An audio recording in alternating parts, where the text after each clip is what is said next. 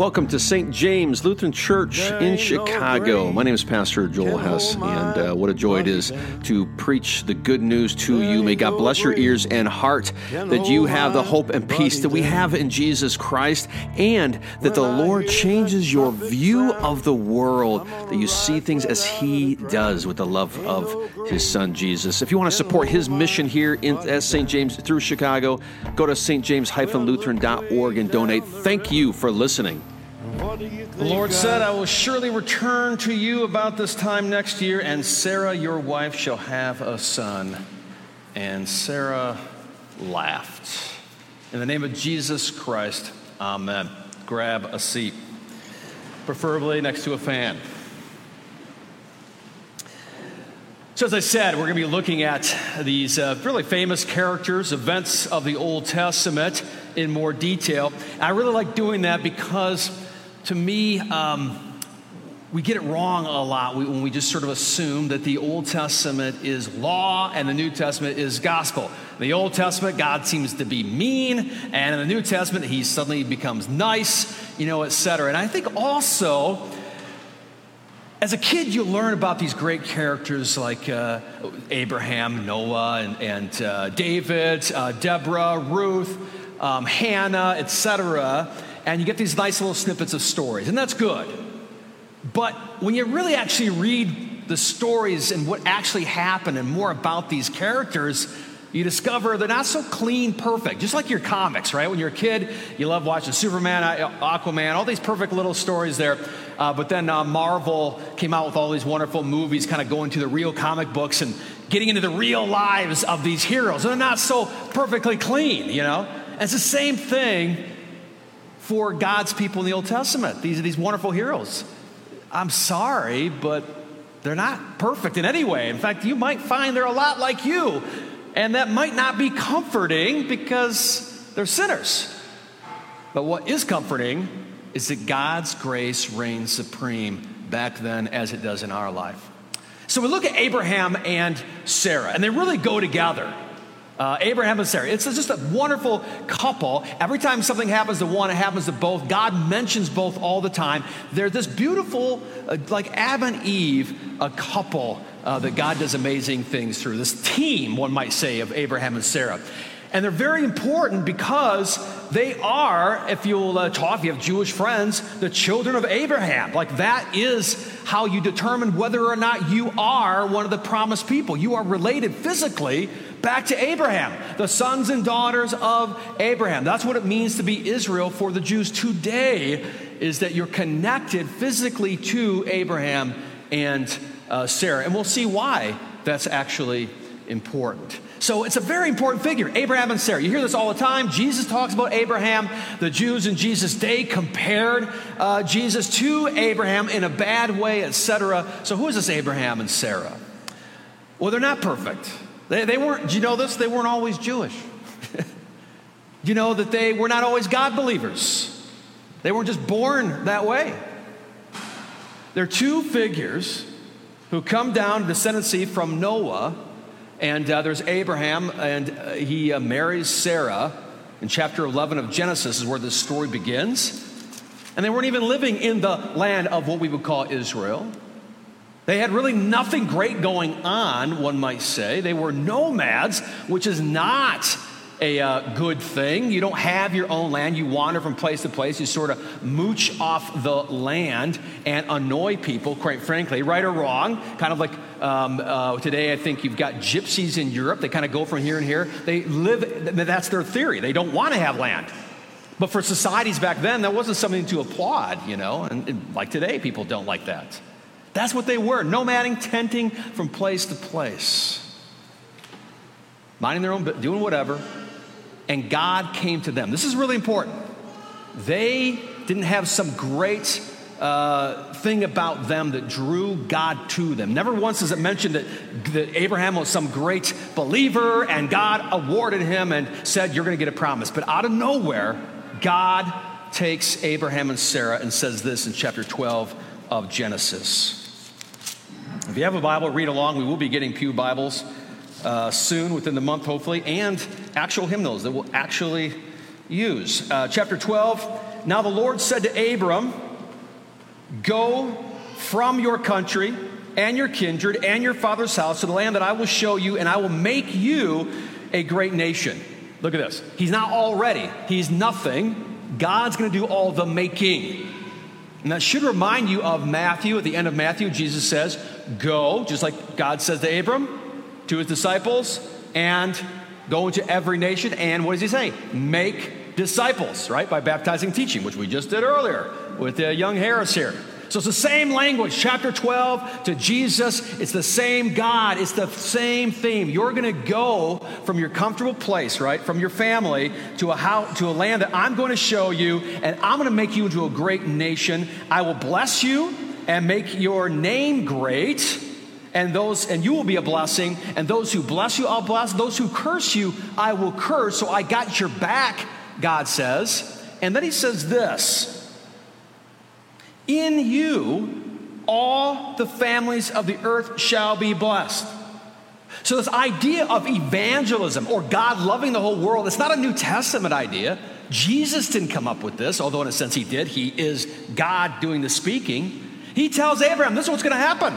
You're going to be a great nation, and in you, in other words, a kid, through that kid, the whole world, not just your family, but all families, all cultures, languages, people in other religions, lifestyles, political opponents, whatever it is, all families will be blessed through a son of Abraham.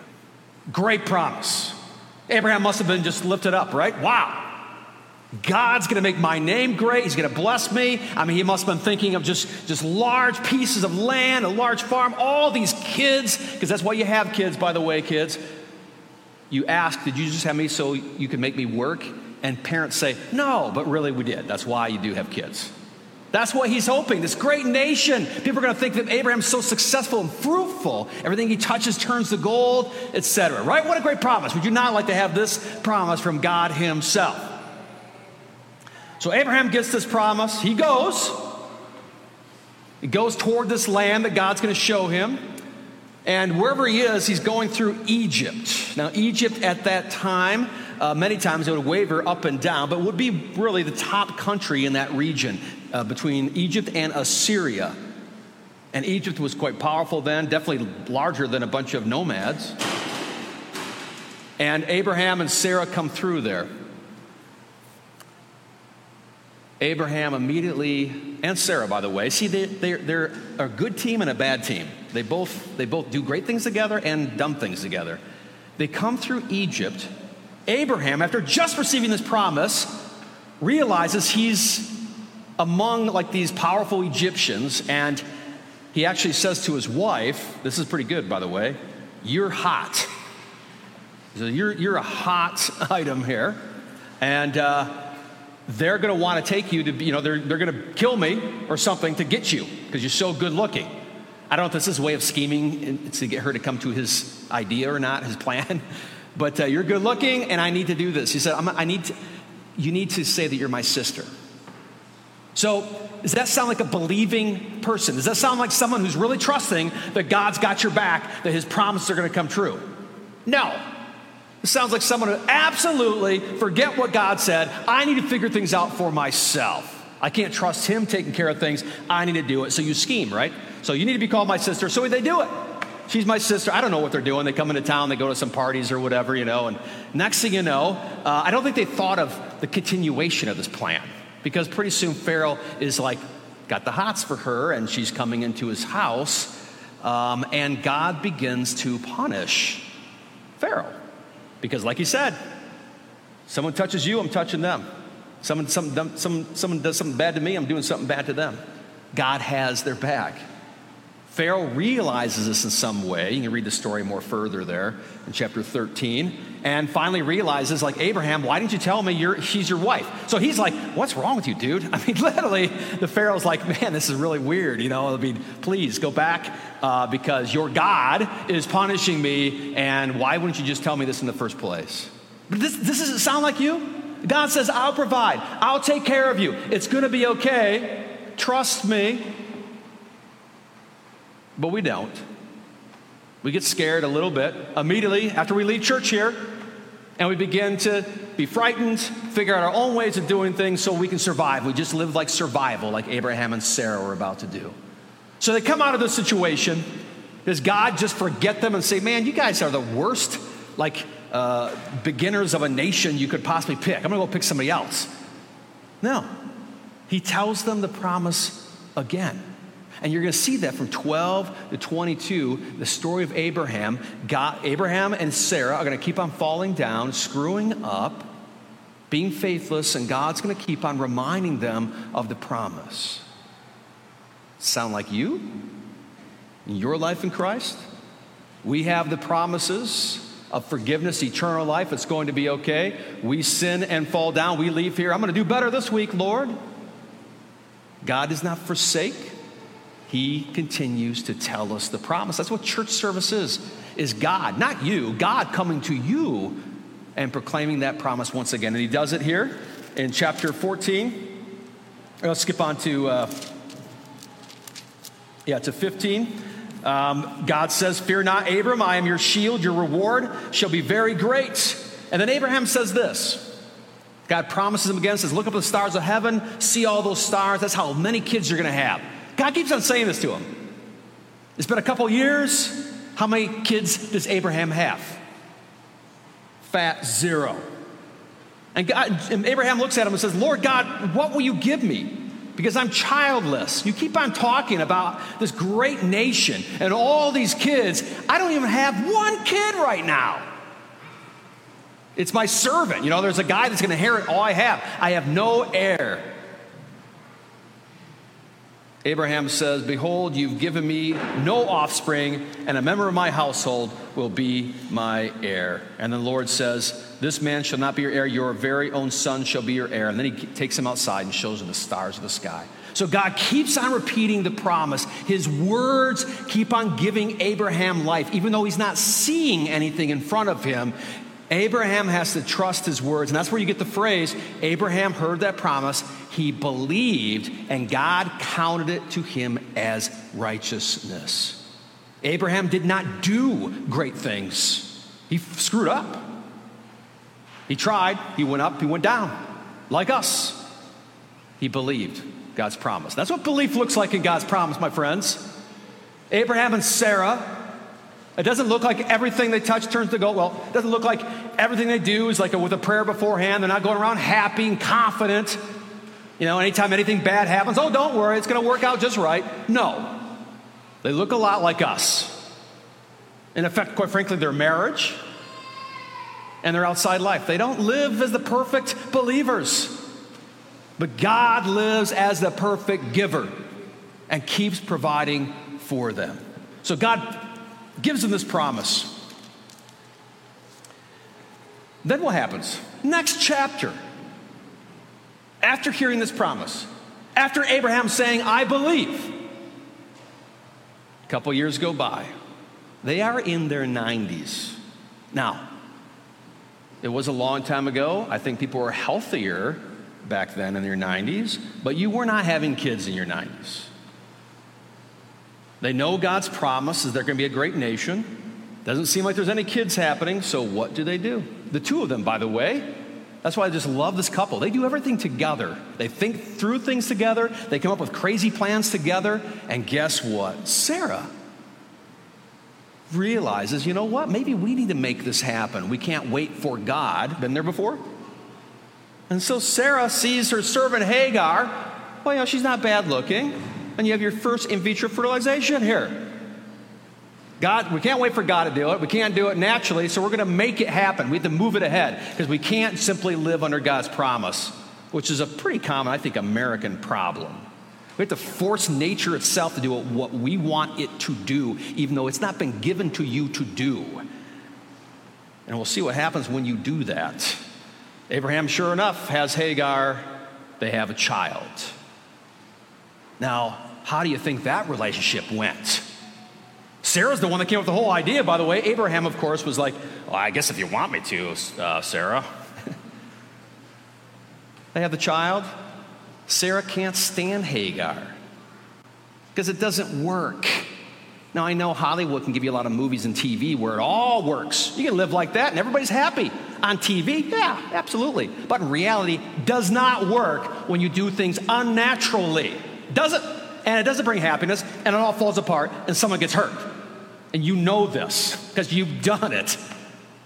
So here's Hagar and Ishmael. They don't get along with Sarah. She kicks them out, and they're by themselves. That's the result of our sin and our trying to do things on our own and not doing it under God's direction. Loneliness and hurt and pain. God comes to Hagar and Ishmael and loves them. And he takes care of our mess-ups. He takes care of our orphans. He takes care of our screw-ups. He really does, and he takes care of us. And the junk we leave behind and the people we hurt and maybe you've been that Hagar and Ishmael, by the way. The Lord comes to you too and loves you.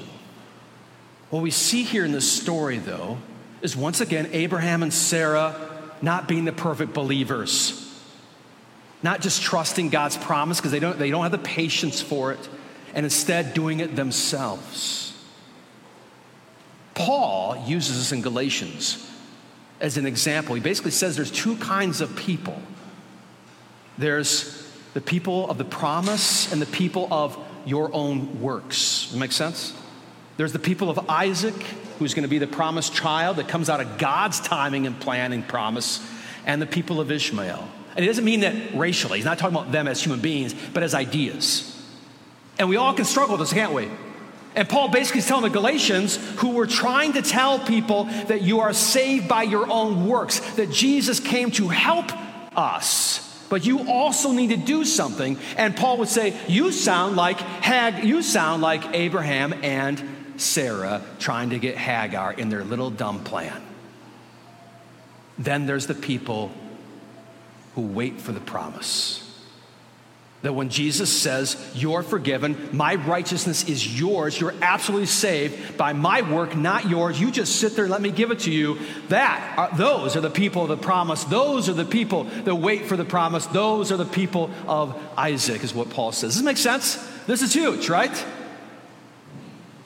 And Christianity and Jesus came to give us full promise.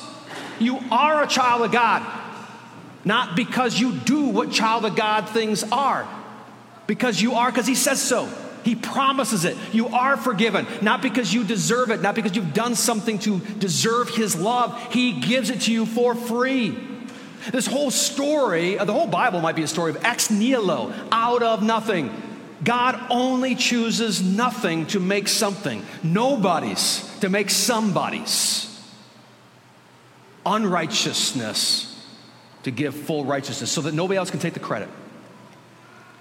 You feel a little more like Abraham and Sarah as couples, as individuals?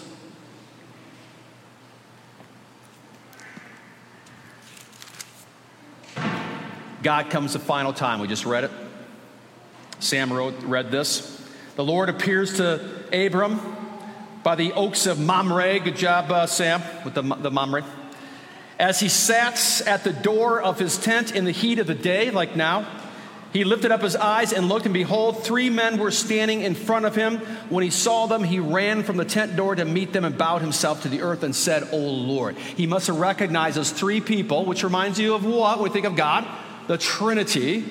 Abraham looked at that, and he must have the appearance of God. So he runs out, bows down. You'd only do this worshiping God. And he says, if I found favor in your sight, don't pass by your servant. Let a little water be brought out to you. Let us take care of you. And they say, yes. And he, of course, goes and tells Sarah, hey, make some cake. I can just see him yelling out, like, come on, get some food here. Nicely. And then he goes out and gets some meat. So together, as this beautiful couple, they prepared some food for God. I really mean it. They do everything together, Abraham and Sarah. Even dumb things. So they sit down, and they said to him, hey, where's Sarah, your wife? I think it's also important to see, reading the whole Bible, it gets a ridiculous rap by people who've never read it.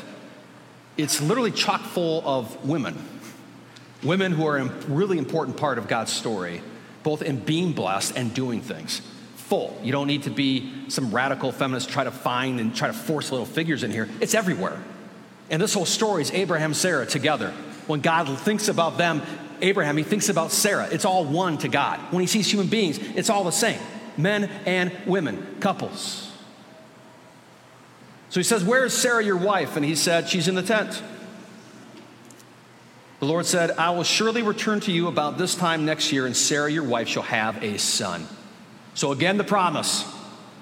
Sarah was listening at the tent door behind him. It wasn't like a Eureka tent, when you're car camping. It's a gigantic place. Abraham and Sarah were, so she's listening. Abraham and Sarah, Moses tells us, were old, advanced in years. The way of women had ceased to be with Sarah. You guys can explain that to your kids later. You can't have kids. She's literally physically barren, and she's beyond age. It ain't happening. What's Sarah's response when she hears this? When she hears these divine, God saying this, she laughs to herself and says, I'm worn out, and my husband's old.